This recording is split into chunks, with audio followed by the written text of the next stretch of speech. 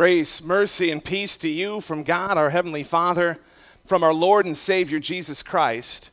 Amen. Today, we are going on a mission. We are following along with Paul on his mission as he travels really around the world as he knows it. A great and terrible journey. But as we begin, I want us to kind of think about an old school statement that was made way back in the day, and it goes like this. Wherever you go, can you fill in the blank? Wherever you go, there you are. Wherever you go, there you are. But that sounds lonely. Sounds depressing. Sounds painful. Wherever you go, there you are, as if you're the only one on the journey. I started processing this in my head this week, and I took it to heart because I started riding my bike more lately, not just to church, but I would ride up and down on the Pollyant Trail, trying to increase my distance each time. And even the rocks cried out to me a warning about this. I don't know if you can read it because it's spray painted on very loosely, but it says caution. And the rocks were telling the truth because I got to a point in my journey where it looked like this.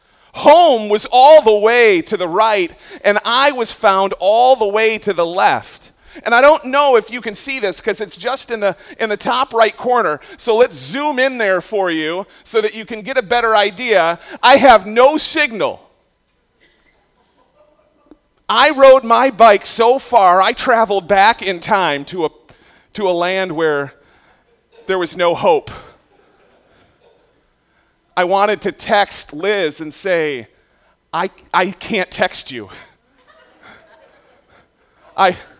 Right? No, it's not called Leonard. It's not. We'll get to Leonard in a minute.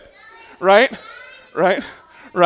And I'm there, and I'm sitting there, and even if I wanted to contact someone for help because I was out of water and ready to pass out, I had ridden 5 miles out, I couldn't. I had no signal. And I came back, and I finally made it back, 10 miles total, and that was Monday, and throughout the week I rode maybe 3-4 miles at a time just to keep it going. And on Friday, I said to myself, today's the day I'm going to go even further than that land before time with no signal. And so I traveled to an unknown place. And you can't read the sign because it says the village of Leonard. Right? I traveled even further. 7.5 miles out, 7.5 miles back in. Oh, yeah. Come on, buddy. You got it. And I got to be honest, it felt lonely, but it also felt good. Because throughout the whole time, I had been listening to worship music, and I started listening to Bible passages as I'm reading along in the text, and it's just going into my ears, and I'm remembering what God says to me all the time. And so he says to us in the gospel, the very last thing before he ascends into heaven is, "Go therefore and make disciples of all nations, baptizing them in the name of the Father, Son, and Holy Spirit, and teaching them to observe all that I have commanded you." And so if we're going to course correct on the name of the chapter, we're going to cross out Paul's mission, and we're going to put our mission. Because the way that Paul operates his life, the way that Paul lives his life, is one where he sacrifices his life for the sake of those who don't know Jesus. But when God calls us to go, that sounds hard too. That sounds challenging too. Paul says in his letter to the Corinthians, a church he founded, "I have become all things to all people that I might save some." And why does he do it? What's his motivation? "I do it all for the sake of the gospel, that I might share with them in its blessings." You see, he says, "I've become all things to all people that he might save some. But Paul was not always Paul. Before he could proclaim the gospel, Paul was the one who persecuted the gospel. Before he was the greatest missionary the church had ever known, he was the greatest villain the church had ever known. Because early in the days of the church, when they had an irresistible message of love from Jesus, love shared with one another, there was a certain group of people that did not want it to be shared. And Paul was the leader of that group. And he would hunt Christians down and kill them. And Acts 8 tells us that when Stephen, one of the earliest disciples of Jesus, who was chosen to be a leader in the Christian movement, when he was stoned, Saul was there basically collecting the coats and approving of the execution of Stephen. And Luke tells us in Acts chapter 8, there arose that day a great persecution against the church in Jerusalem. Saul was ravaging the church, and because they were threatened where they were, they scattered. And the message of God was proclaimed beyond the walls of the city of Jerusalem. So even though Paul meant it for evil, God worked it for good, because the proclamation of the gospel went out beyond just the city where the Jews were. You see, Saul was the greatest threat to the early church. He was the greatest threat to the proclamation of the gospel. But even this man, breathing out murderous threats, could not stop what God was doing. And Saul was ready to continue the mission. This time, he's traveling outside of the city. Acts chapter 9 tells us that Saul is approaching Damascus in Syria, ready to hunt down even more Christians. And as he approached Damascus, suddenly a light from heaven shone around him. And falling to the ground, he heard a voice saying, "Saul, Saul, why are you persecuting me?" And he said, "Who are you, Lord?" Saul acknowledges the lordship of the voice. And he said, "I am Jesus, whom you are persecuting." And I want you to know right now that there is power in what Jesus says there. Because when you and I are hurt for the sake of the gospel, when you and I are harmed for the sake of the gospel, it is as if Jesus himself is being harmed. Because Jesus says we are part of his body. When Saul is breathing out threats against the church, Jesus says, "You're persecuting me." And so Jesus confronts the greatest persecutor of the church. He blinds him. Jesus tells a man named Ananias in the city of Damascus to guide Saul, to faithfulness.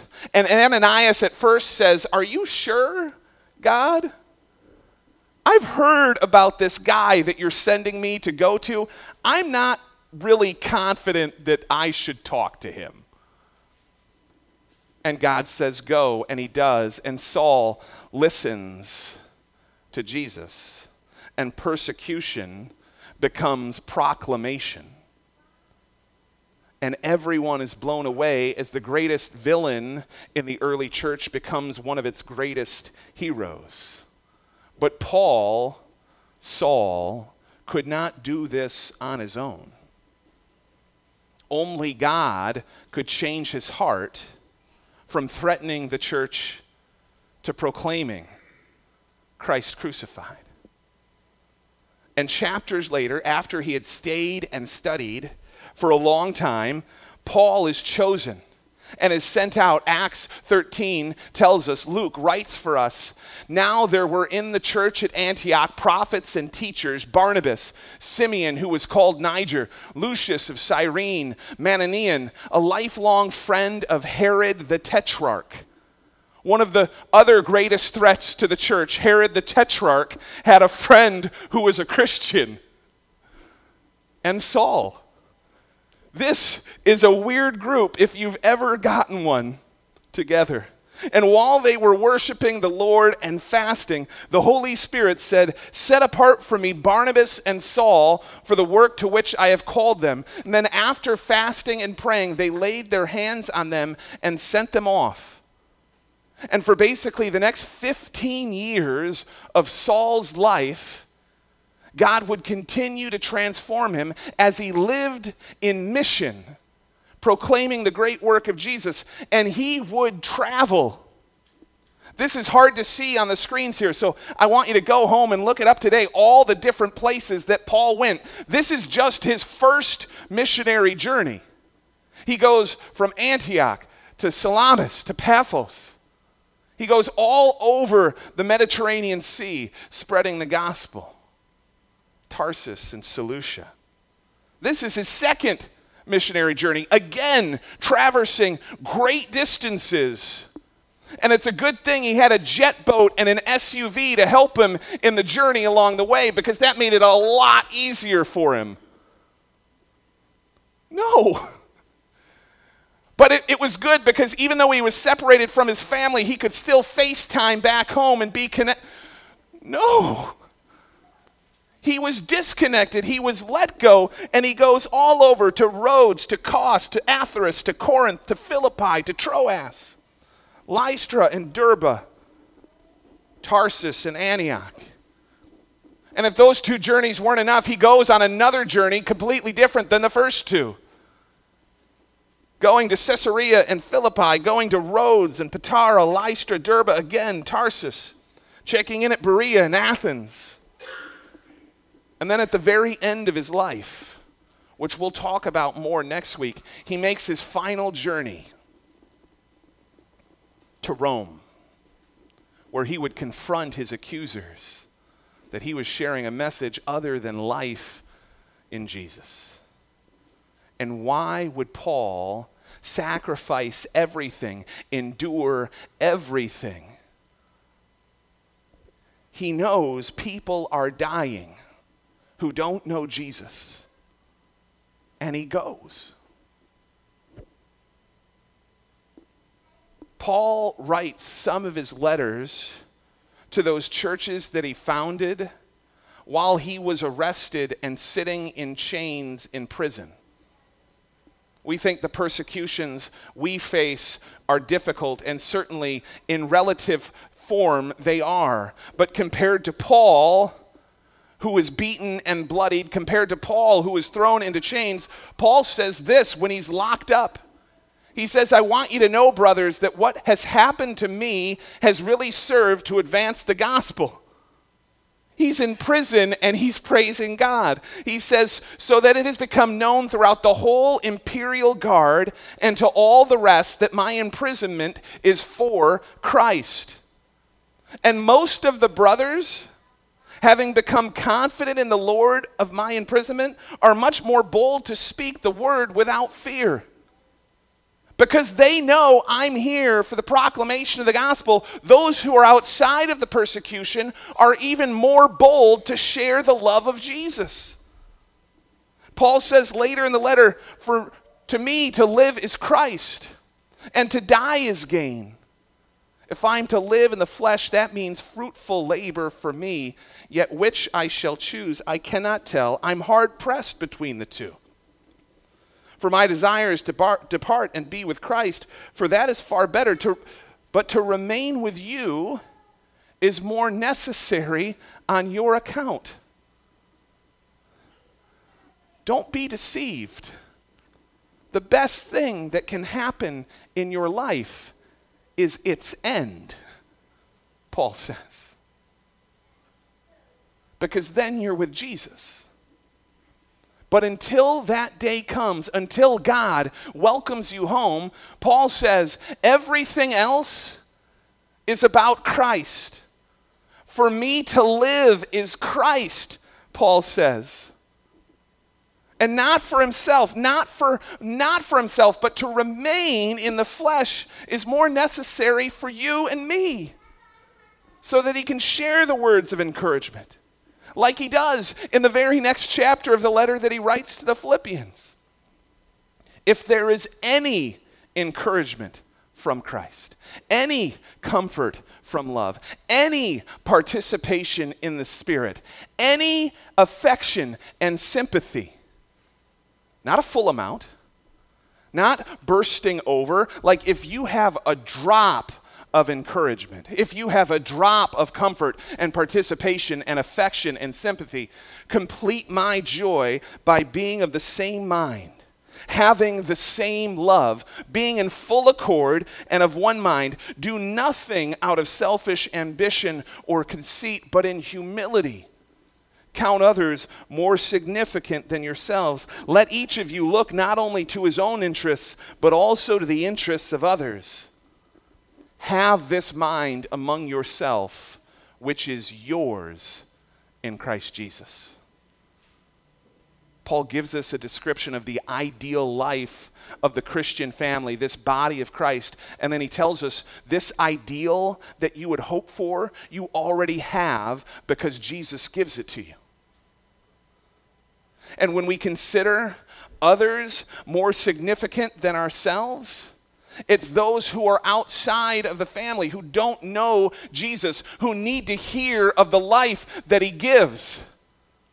Paul is willing to sacrifice everything, his freedom, even his very life, for the sake of the gospel that goes out. Later in the letter in chapter 3, he says, whatever gain I had, I counted as loss for the sake of Christ. Indeed, I count everything as loss because of the surpassing worth of knowing Christ Jesus my Lord. Paul was in the most privileged position in the Jewish culture that you could possibly be. When Jesus tells the crowds of Pharisees who were gathered to stone the woman, Jesus says, let he who is without sin cast the first stone. And that's important to know because if you cast the first stone, you're probably the most holy in the room, which means the blood guilt would never be on your hands. And only the one who threw the last stone, the killing blow, would be guilty and needing of repentance. But when they stoned Stephen, Paul was so righteous among those that were gathered, he didn't even have to throw a stone. He just held on to their coats. And he gave up his position, and he gave up his power, and he says, for Jesus' sake, I have suffered the loss of all things, and I count them as rubbish.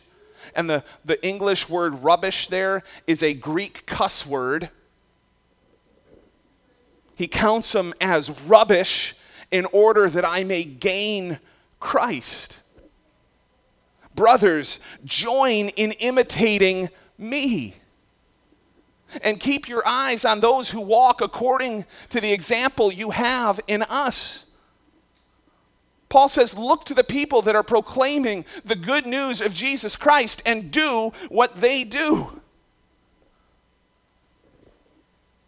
Towards the end of his letter, he says, I rejoiced in the Lord that now at length you've revived your concern for me. He was there and he planted the church there and he grew the church there and it moved forward. And then he was disconnected from them by great distances because he had to move on. And so Paul says, you were indeed concerned for me, but you had no opportunity. Not that I'm speaking of being in need, for I have learned in whatever situation I am in to be content. I know how to be brought low, and I know how to abound. In every and any circumstance, I have learned the secret of facing plenty and hunger, abundance and need. I can do all things through him who strengthens me. And I don't want us to separate that verse 13 from the rest of the letter, where Paul talks about the sacrifice, where Paul talks about his need, where Paul talks about his pain. I can do all things through him who strengthens me, and sometimes the strength for the day comes from each other. I went riding my bike on a trail that wanted to kill me and that even warned me along the way. And I'm riding back on that first Monday, less than a mile to go, parched. I need to get another water bottle. I am just so lost. And I'm riding along the trail and I see this man coming at me who looks distant but familiar. And I almost ride past him, but then I slam on my brakes. I lose all of my momentum. I come to a standstill, and I see that it's Paul Schmoody, who's a member here. And the thing about our competitive natures is that I'm riding a bike and Paul is running, and Paul is running at a pace faster than I'm riding my bike. Do not be deceived. We both went 10 miles that day. It took me about an hour 20. I think he definitely did it in less than an hour. You can't see it on his hat real clearly, but it says Iron Man. He's running, feels like 1 million of them compared to none. And I needed that. I was coming to the end, and you have this burst of encouragement. You have this burst of joy. You have this burst of, yes, I can do it, because I have someone to encourage me. I don't know if you noticed this, but at the beginning of our message today, when I talked about Jesus' words, I left out the most important words that Jesus told us about the process of going and making disciples. He says, as the last word, I am with you always to the end of the age. He never leaves us. He never abandons us. He is always with us, so that we can do the work that he has called us to do. And Paul tells us what that work is in the letter to the Ephesians. Speak the truth in love. We are to grow up in every way into him who is the head, who is Christ, from whom the whole body is joined and held together by every joint with which it is equipped. Jesus can't leave us. He can't abandon us because he is with us. Because we are his body and he is our head.